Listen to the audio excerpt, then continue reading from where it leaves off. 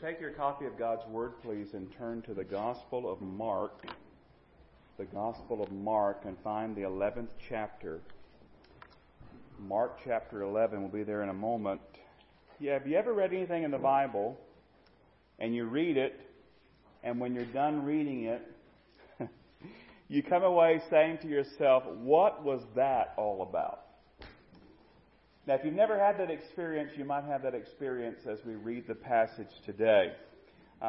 Someone that I read this past week said that the story we're going to look at today is one of the most difficult ones in the Gospels. It's one of the most difficult stories in the Gospels.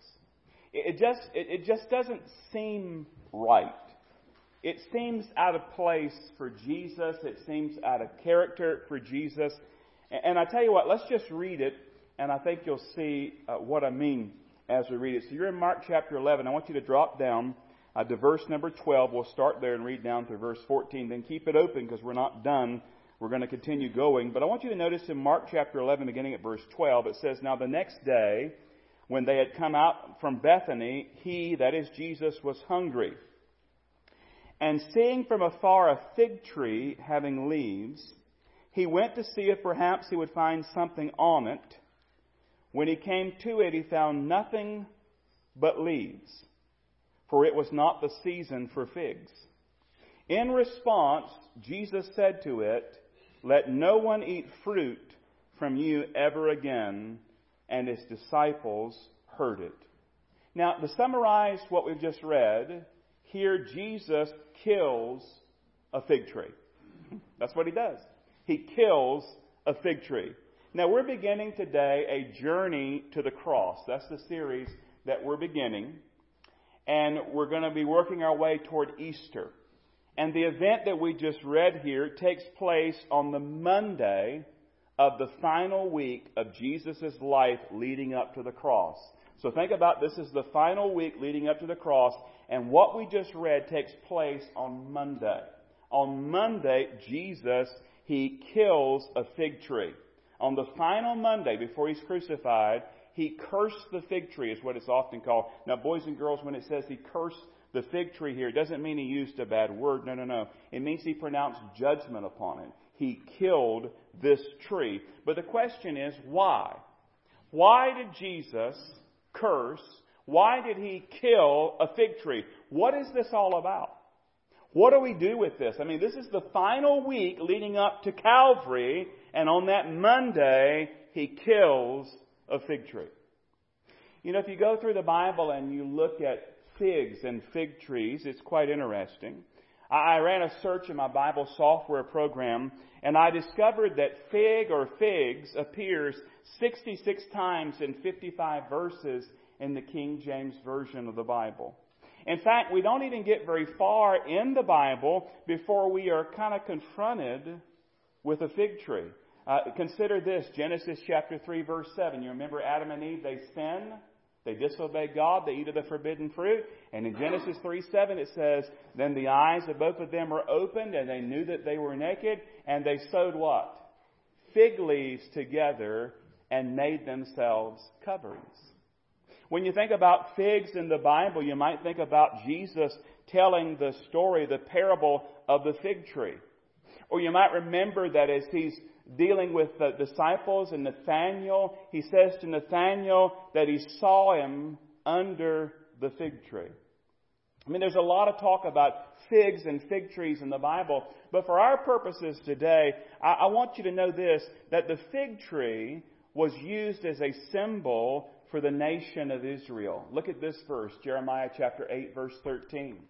"I will surely consume them, says the Lord. No grapes shall be on the vine, nor figs on the fig tree, and the leaf shall fade, and the things I've given them shall pass away from them." A picture of the nation of Israel. Consider Hosea chapter 9, verse 10. "I found Israel like grapes in the wilderness. I saw your fathers as the first fruits on the fig tree in its first season. But they went to Baal Peor and separated themselves to that shame. They became an abomination like the thing they loved."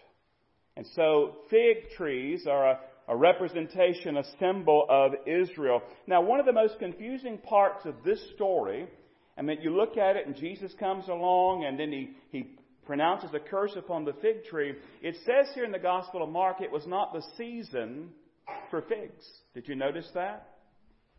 Scholars tell me, though, that the way a fig tree works, and I don't know if anybody has a fig tree in here or not, but they tell me the fact that the tree had leaves means that there should have been fruit on that tree. It may have been very immature, unripened fruit, but the fruit and then the leaves come on. So when he saw a fig tree and it had leaves upon it, there should have been some sort of fruit on it, but Jesus goes and he finds no fruit. What it means simply this: we have a fruitless tree here. A fruitless tree. Someone called it a hypocrite tree. It appeared to be something that it was not. It appeared to be, if you will, a tree that had figs, but it only had leaves. It didn't have any fruit. But why did Jesus curse this tree? Why did Jesus kill the tree? It seems like it's a little bit odd. It seems kind of out of place. Usually when Jesus performed miracles, they were all positive.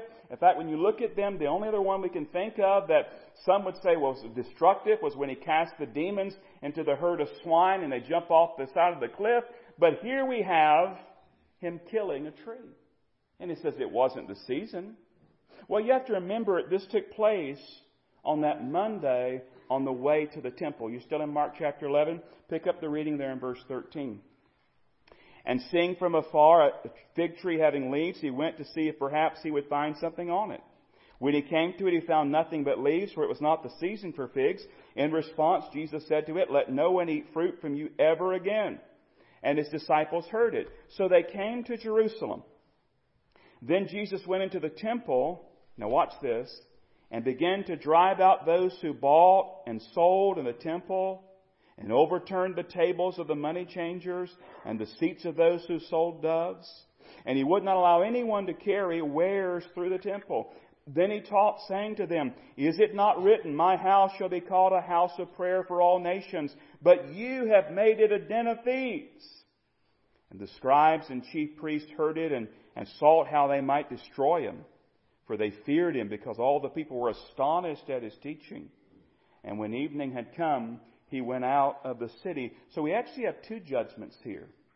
We have the cursing of the fig tree on the way to the temple. And then when he got to the temple, you see the Lord Jesus. Again, when you look at it on the surface, it seems a little bit out of character, but it's not. He's overturning the tables. He's casting out the money changers.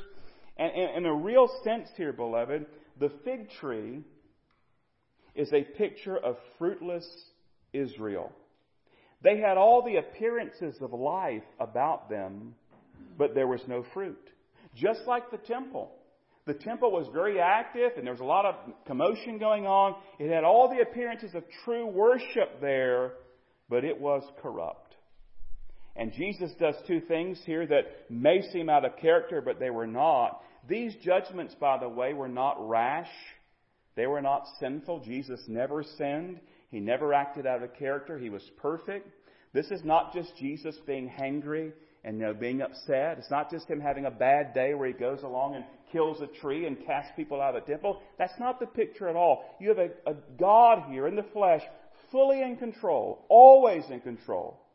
But he brings about these judgments. It's important to remember that Jesus is God, and as God, he is the merciful Savior, but he's also a wrath-filled judge. He's perfect in all of his attributes and all of his character. And Jesus expected fruit, and he found none. If we're not careful, beloved, our lives can look a lot like that fig tree. We can have shiny leaves and be beautiful on the outside by all appearances, but there is no real fruit.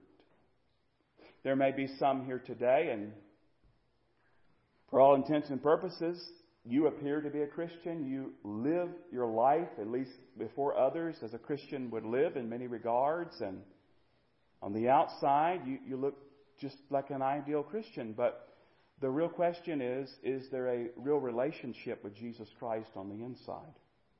It is possible for people to go through the motions and to go through all of the things that accompany Christianity and yet never have a personal relationship with Jesus Christ. That is, there's no true life about you. There's no true fruit about you. If you're here today and you've never had a personal relationship with Jesus, you've never invited him into your life to be your Lord and Savior, I would encourage you this very moment to turn from your sin and place your faith in Christ alone. For others, we can be like this fig tree. That is, we're truly saved, but we're just kind of going through the motions. Our hearts are not really in it. Our leaves are kind of shiny, but really when you look on the inside, there's not really much going on as far as Christian growth. And I think one of the dangers of being a Christian for a long time, and I know I'm talking to some people who've been Christians for the majority of your life. You may have come to Christ as a child. Most people do, by the way. It's very easy for us to kind of get into going through the motions. You know, another Sunday comes and we get up and we get our family up and we kind of wrestle around and get everybody out the door and get to church, and we maybe fuss and fight on the way, and we fuss and fight at the house, and then we put on our Christian smiles as we drive up the driveway and get out, and we, good morning, and we just kind of go into the motions. We sit in Sunday school class. We were in the worship service, the singing. We sang that song. We sang, "Oh, how I love Jesus" for 25 years, and it's just the same old song to us. And we go through the motions. It's prayer time. We just bow our heads and try to focus and think about things. And it's time to give, and we throw our money in the offering plate. And it's time for the preaching, and we kind of look at it, and we hope it'll be something interesting. We hope it'll be something that's not boring. We hope that He'll let us out early today. And we're just going through the motions, but our heart is not in it. And you see, the Lord wants our heart. Not just the shiny leaves, but fruit. Not just the appearance, but the true reality of it. And it may be that you need a refreshing, you need a reviving. And I think in all honesty, and I know I've been a Christian for many years, I came to faith in Christ about the age of 9, I believe it was. And as you grow and as you live your Christian life, there seems to be those peaks and valleys. When you first get saved, there's an excitement about it, and you're excited to tell others about Christ. You're excited to get baptized. You're excited about going to church, and then for a little while, and then all of a sudden it kind of like a diet in many regards. You know, when you do a diet, that first day, man, you're weighing your food, and you're doing everything just right, and you're meal prepping, and about the 3rd or 4th day, you smell that hamburger as you're driving through town, and you think, boy, that would be good. And the challenge in our Christian lives, we have those times where we're just, if all honesty, we're just going through the motions. And maybe that's you today. And you need a reviving. You need a refreshing. You need what, as David prayed there, restore unto me the joy of thy salvation. There's no true joy about your life in Christ. In fact, it could be even a burden at times to you. It's time to go to church again. It's time to serve again. We all need to allow the Holy Spirit to search our hearts and to see what's really going on in us. Because, by the way, Jesus sees clearly, and He knows. We got to hasten here. It's Monday of the final week leading to the cross. And now we move from that Monday to Tuesday. And we're going to see that the fig tree here is revisited by Jesus and the disciples. Let's pick up the story. You're still in Mark 11. Look at verse 20. Now we're on Tuesday. Remember, He's going to die at the end of the week. Now in the morning, as they passed by, they saw the fig tree. Notice what it's like. It's dried up from the roots. It's not just withering. It's not slowly dying. It is dried up from the roots. And Peter chimes in. Can you imagine that? Peter speaks up. So unlike Peter, isn't it? Peter says, remembering, said to him, verse 21, Rabbi, look, the fig tree which you cursed has withered away. And now here comes a lesson. Don't miss it. Verse 22. So Jesus answered and said to him, have faith in God. For assuredly I say to you, whoever says to this mountain, be removed and be cast into the sea, and does not doubt in his heart, but believes that those things he says will be done, he will have whatever he says. Therefore I say to you, whatever things you ask when you pray, believe that you receive them, and you will have them. We could say at this point that Jesus addresses what we might call fruitless prayer. Fruitless prayer. How many of us pray? Let's be honest about it. How many of us pray, but we don't see the answer to our prayer or the fruit from our request? Now, I have a feeling that if you've been a Christian for any amount of time, that as I said that, and maybe even right now in your life, there's something you're praying about. You may have been praying about it for a week or a month. It may be years, but it popped into your mind.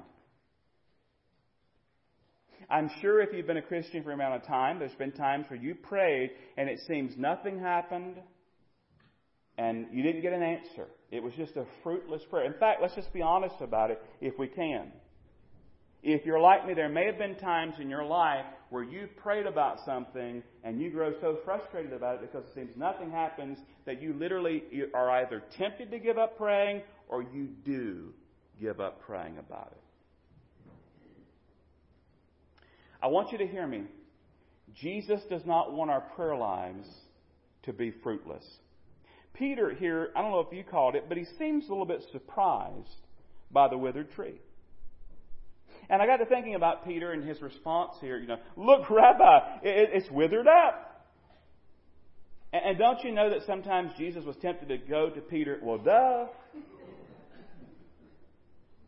I killed it yesterday. I cursed it yesterday. But he's so gracious, so kind. And instead, he uses this opportunity to teach a lesson to those that are there. And I think we're like Peter at times. You ever had a prayer? Let's be honest about it. We're friends here. We're family. You ever had a prayer that you offered and God answered your prayer as you asked and you were surprised? Let's just be honest about it. You prayed about something. He answered it and you're like, wow. Now, why are you surprised? Well, truth of the matter is we get surprised because a lot of times we don't always ask in faith believing that we are being heard and will get our prayers as we ask. We're shocked by it. I want you to hear this. God our Father longs to bless us. Do you believe that? He longs to bless us. I was reading Pastor Benny Tate in his book, Defy the Odds, tells about his life, incredible testimony. But he's telling about when his daughter graduated from college and she moved from Georgia to Missouri. And Benny and his wife Barbara, they went out to see the daughter. The daughter's named Savannah. And as they're visiting with their daughter Savannah mentioned the fact that she wanted a grill. She said a lot of her friends had a grill. They cooked out, and that was kind of what they did. And she wanted a grill, and so she could have people over. Well, Benny insisted they go get a grill right then. We're going to get a grill right then. And the interesting thing was, thankfully, Walmart, now I know that's hard for us to believe, it was just a mile away. They had plenty of grills. They go to Walmart, they picked out the perfect grill, but then came the problem. You see, they bought a grill that was pre-assembled. It was already put together. And no matter how hard they tried, they could not get the grill in the rental car. I mean, I can just see them in the parking lot trying to get that. Now I may be telling on myself, be honest about it. You ever seen somebody trying to get something in a car that doesn't fit? How many of you are like me and you just sit there and watch them? I can see them trying to get this grill in this car, but they couldn't get it in no matter what they did. They could turn it, no way to get it in. So what did they do? They return it? No. Pastor Benny began pushing the grill. And he pushed the grill alongside the highway for the entire mile from Walmart to his daughter's place. Can you not see him? You're riding down the interstate and there's a man pushing a grill down the interstate. Now, why did he do that? I mean, why would he make himself look so foolish? Can you imagine the laughs, the stares, the horns blowing, the cackling, people riding by with their cell phones, taking a picture? Why would he subject himself to that? You know why? Because he longed to bless his daughter. And he did not care about the inconvenience. He did not care about what anybody else thought, anybody else did. He was going to push that grill to get it back for his daughter. You parents know what I'm talking about. Can I just tell you, our Heavenly Father loves us, and He longs to bless us. Just like I long to bless my children, you long to bless your children. I want you to consider this verse, Matthew 7:11. Be a good one to mark down. If you then, being evil, know how to give good gifts to your children, how much more will your Father who's in heaven give good things to those who ask Him? But the problem is what? We ask without faith. We ask without believing. We don't get what we desire because we don't ask in faith. Now, I've got to point out here, Jesus says, have faith in God. It's not just have faith in faith. A lot of people have faith in faith. You say, well, you struggle. Oh, yeah, I'm praying. I have faith. Well, the question is, who do you have faith in? It's not faith in faith. There's got to be an object to your faith. He says, have faith in God. The other week, I began getting emails from an awning company. And they sent it to my email, my Gmail, and it was a quote for awnings for my house. The problem was, it was in a different state and I didn't own that house. It wasn't my quote. And I looked at it and I thought, this is legitimate. I mean, they had photographs of the house. It was like a mom and pop shop. They were trying to get these awnings for me. They were trying to service me. It was a legitimate quote, and then I had to email them back. I knew it wasn't spam. I had to email them back and say, listen, you've got the wrong person. You've got the wrong Rodney Clements. And of course, it's confusion. Is this not the right email address? I said, you've got the wrong person. I got an email later, a different lady in the company. You've got the wrong person. No matter how hard they tried to sell me those awnings, I was never going to buy them. Why? They were asking the wrong person. Have faith in God. Not faith, not yourself. Can I even say not even your prayers? He says here, have faith in God, verse 22. We need to pray believing. He says here, you can say to the mountain, be removed and cast into the sea. Do you really pray believing? Do you really? I read about a little boy. And that little boy wanted a brother or sister. Kind of resonated with me because my oldest son prayed, and we have a third one. We told him to stop praying because he prayed for a dog. We got a dog. He prayed for a sibling. We got a sibling. Isn't that terrible to tell him to stop praying? But I read about a little boy who wanted a brother or sister, so he started praying, and he prayed about 3 months. 3 months, and then he quit praying. Another 6 months go by, and his father took him to the hospital.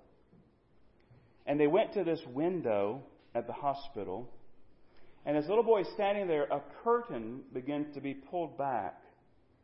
And as the curtain was pulled back more, this is back when they had those nurseries, in the hospital. As it was pulled back more and more, he saw one baby. He saw 2 babies. He saw 3 babies. They were all his siblings. His mom had triplets.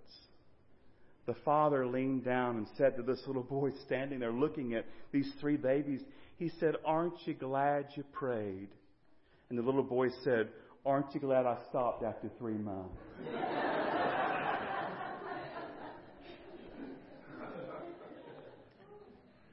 He prayed believing. Do you pray believing?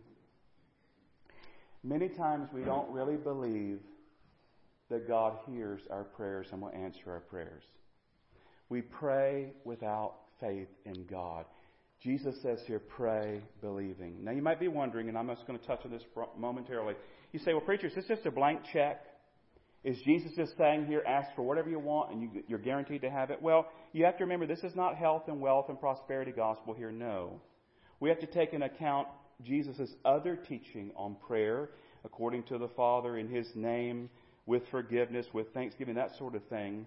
But this is not so much about what we're praying for as to how we're praying. And that is praying with faith in God. He mentions a mountain here. And by the way, when you think about the mountain, we don't really have a need for us to cast real mountains out into the ocean. That would be an unnecessary thing. But a mountain there represents the big problem in your life. I wonder today, are there any mountainous problems in your life? When you're in a mountain, let's say you're hiking up a mountain, all you see before you is a gigantic hurdle, and sometimes it's a rocky surface. There's no way you can get to the other side. You can't even see to the other side. It's a monumental problem. We've got to remember that the one we're praying to, our Father, He sees from above. He's transcendent. He's looking down upon it. When you're in an airplane, it's a difference when you're on a road and when you're in an airplane. I love to fly and look out over the landscape and just see it. And it reminds me of how our Father sees us sincere. And by the way, He not only sees one block at a time, He sees our whole life. And He says, here's what I want you to do. I want you to pray believing. You've got a mountain-sized problem. Pray believing. Pray about them to the Father. Pray with faith in the Father, believing that He can move those mountains in your life. But we're about done. We've got to do one more thing, and that is I want to do a little fruit inspection. When you go to the grocery store, you're going to buy some fruit. You kind of inspect it probably. That's one of the reasons I don't like these grocery services where you order online, because I want to see my fruit. I want to pick out my own bananas and stuff. But anyway, you go and you inspect that fruit. You look for spots. You look for the quality of it. Well, I want to just do some real quick fruit inspection with you. First of all, I want you to look at your life. Is there any missing fruit today? First of all, are you lost? Is there life about you? Have you come to faith in Christ? And then if you have, how are you doing spiritually? Are you cold today? Are you just going through the motions? Are you like that fig tree that Jesus killed? Shiny leaves, all the appearance of life, but no fruit. How are you doing? And then secondly, I want you to think about your prayer life. Are you praying with faith in God, believing? Are you seeing fruit from your prayer life? Have you brought that mountain that you're dealing with to the Lord in faith, saying, Father, I know you can move this mountain? I find it significant, and we'll close with this, that on the final week of Jesus' life leading up to the cross, He took the time to not only show a picture of judgment upon fruitless Israel, but then the kindness and graciousness of Him to turn to His disciples and say, listen, I want you to pray with faith in God. Let's bow together. Father, I pray today that these lessons would be planted deeply within us. If anybody's lost today, they would come to saving faith. If there are Christians who are struggling, who are cold in their Christian journey, would you revive them and refresh them today? And then, Lord, as our prayer lives, as we think about them, help us to be honest with you today. Do we really pray with faith in God, believing? You are able to do above and beyond all that we can think or even ask. So help us, Lord, to ask in faith. In Jesus' name, amen. Our altar is open today. We would invite you to come and to pray. Pastor Larry's here. I'm here. We'd love to assist you in some way. We're going to stand and sing in closing 4:14, softly and tenderly. Jesus is calling. As He calls you, you come. As we sing together, 4:14, let's stand together and sing.